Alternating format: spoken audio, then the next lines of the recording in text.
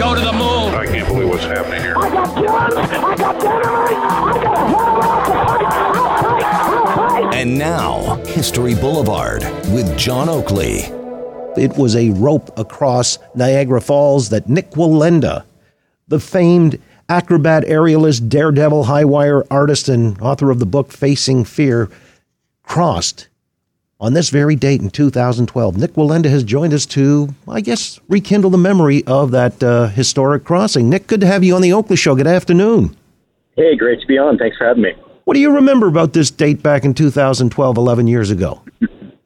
You know, it's crazy. It seems like it was yesterday. I remember everything from the moment I got in the elevator at the Seneca Casino and rode down, got in the car, and drove over to the falls and made that historic walk from U.S. to Canada.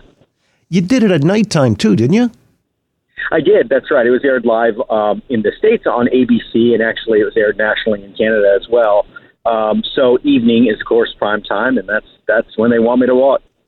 Is there a greater challenge doing it in the evening? You know, I would tell you very much what I do is mind over matter, and having to wait the entire day out before you're going to do something like that can add a lot of stress, for sure. Generally, I sleep very well before these walks, but it's during the day that your mind wants to wander. I actually talk a lot about that in my book, Facing Fear, the power of our mind and controlling our thoughts. So what is it then that, so you're really very, very conscious of how the mind is working at different times of the day, so this wasn't the most advantageous time to be doing this crossing? Yeah, that's right. And also the winds tend to pick up in the evening as well from the studies that we'd done prior to that walk. So, of course, that's always an issue. Now, I prepared and trained with 90-mile-an-hour winds for that walk, knowing they wouldn't exceed about 45 to 50. And they didn't. In fact, I think the highest wind gust during that walk was about 38 miles per hour. Where do you train in 90-mile-an-hour winds? In a wind tunnel? We do, yeah. We have a training facility in Florida, which is where I train for all of my events, and we have it set up to sort of simulate or do the best it can to simulate the conditions that I face during these walks. Now, my understanding, Nick, if I recall correctly, it wasn't so much the wind, it was the mist. Yeah, you know, it's funny. I was just speaking with someone yesterday, and I was saying the mist was a great challenge. In fact, there's some photos where I started where the mist was so thick you couldn't even see Canada from the U.S. side where I started. It was a heavy, heavy mist in the air, which is, of course, standard or common for Niagara Falls, given, wait 5 minutes and it changes. But as I was walking, it started to dissipate a bit, which was helpful. But yeah, my eyes were definitely filled with water, and I had to blink quite a bit in order to see. But to be honest with you, one of the most intimidating aspects was the roar of the falls. That sound is so intimidating, and it's hard to explain why that would affect someone walking the wire. But mentally, again, what I do is mind over matter, and it definitely played a toll on my mind. Really? Is there a way that you can block it out, or just kind of obviate it so it's background white noise? Yeah, I mean, of course, that's the goal. And I think subconsciously I've learned to do that over the years. I think my family has. My family's been doing this for 240 years. I'm just carrying on this legacy. So I do think it's something that sort of happens almost naturally when I'm facing, whether it be an active volcano, which was another crazy sound that I never imagined hearing as I was walking. Or Niagara Falls. Nick Wallenda is with us on the anniversary of his crossing Niagara Falls, the first man to cross the falls on a tightrope. It was back in 2012. Now, some people are saying Blondin did it back in the middle of the 19th century. How was your crossing different than his if you're considered the first man on a tightrope? Yeah, so Blondin actually walked about a kilometer downstream is all the evidence that we've seen, actually. He never walked directly over the precipice of the falls. He more walked over the gorge itself. Now, I would tell you that doesn't mean he wasn't capable of doing it. I think it was more the technology or the rigging aspect that was probably the challenge that he faced, which is why he never walked over the precipice itself. Nick, how high above the falls was the tightrope? Not very high. So the lower edge of the falls, once the water comes down, I was about 250 feet, about 70, 80 meters, something like that. But where I actually walked over the precipice, I was within maybe 10 meters at most. So, again, that alone was intimidating. I'll never forget the moment I walked right over that precipice and watching those falls fall under me. Just a sort of a surreal moment in my life. You mentioned the intimidation thing on a number of occasions here. Do you still feel fear when you're doing these types of walks? I don't know that I would, call it fear. I would call it respect. I get anticipation leading up to it. There's definitely nerves involved. But I think part of that is just the respect for what I do. I think it's very dangerous to become complacent in any line of work, especially mine. So I always have to have that edge. If I don't, then my concern would be I didn't respect it enough and I could lose my life. So, again, you might call it fear. I certainly call it respect.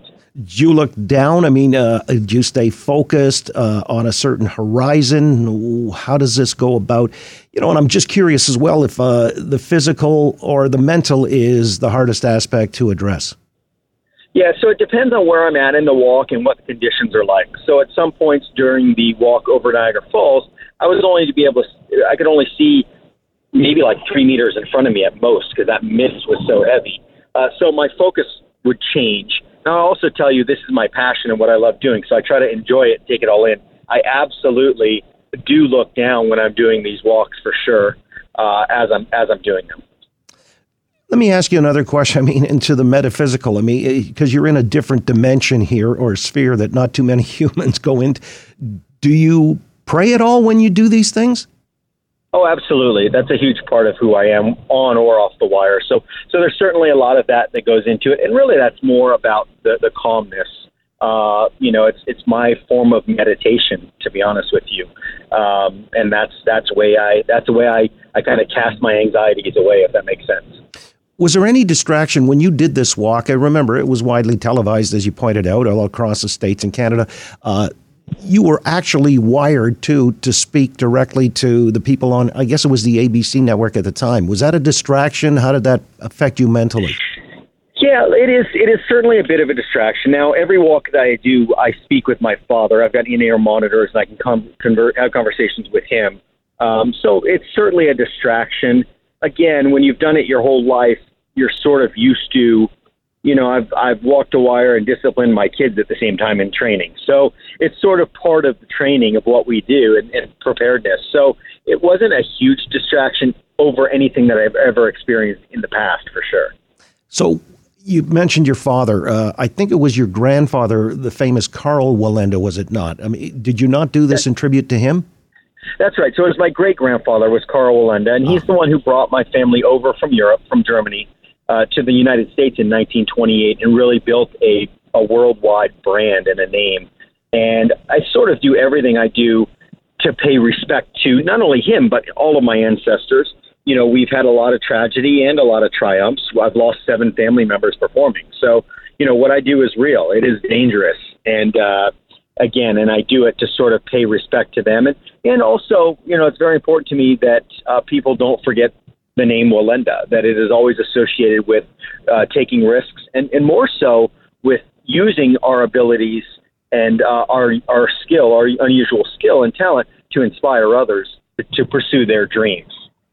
As a matter of fact, it was your great-granddad who actually did set a record, I guess, in 1974, but you broke his world record, and that was a skywalk distance of 1,800 feet, I guess, that he had set, and you eclipsed that by a couple of hundred feet. Was that not right? That's right. Yes, I have been blessed to now break 14 Guinness World Records, and again, part of that is carrying on that legacy. I think my great grandfather would want me to continue to walk further and higher and longer at greater distances because that's what it means to carry on a legacy. So, Nick, what's still left to accomplish? I mean, did you cross the Grand Canyon on a tightrope yet? I did. So I walked across the Grand Canyon, Niagara Falls, an active volcano, Chicago skyscrapers completely blindfolded. I have walked all over the world, Times Square in New York City. So what's next? There's always more dreams and aspirations for sure. I've got dreams of walking the pyramids in Egypt or from one continent to another. I walk from one country to another, United States to Canada, one continent to another over in Europe and Turkey. I have dreams of, I would say my biggest maybe goal is to walk or do a stunt, I should say, in outer space. Wow. Yeah, that'd be a tough one, too, especially with, 1/6 of the gravity, if not less. Correct. Yeah. So maybe staying on the wire, the challenge would be not to float off of it, but that's why it wouldn't simply be a wire walk. There's a different idea that I have in my mind, different concept. I was going to say, it gives a new meaning to spacewalk.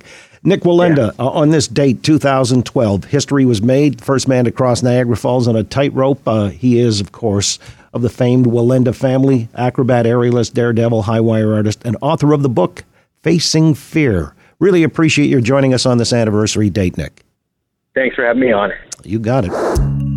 Listen to the John Oakley Show live each weekday afternoon from 3 until 6. If you live in the Toronto area, just turn that AM dial to 640 and listen anywhere on Earth 24 hours a day by going to 640toronto.com. Follow on Twitter at AM640Oakley.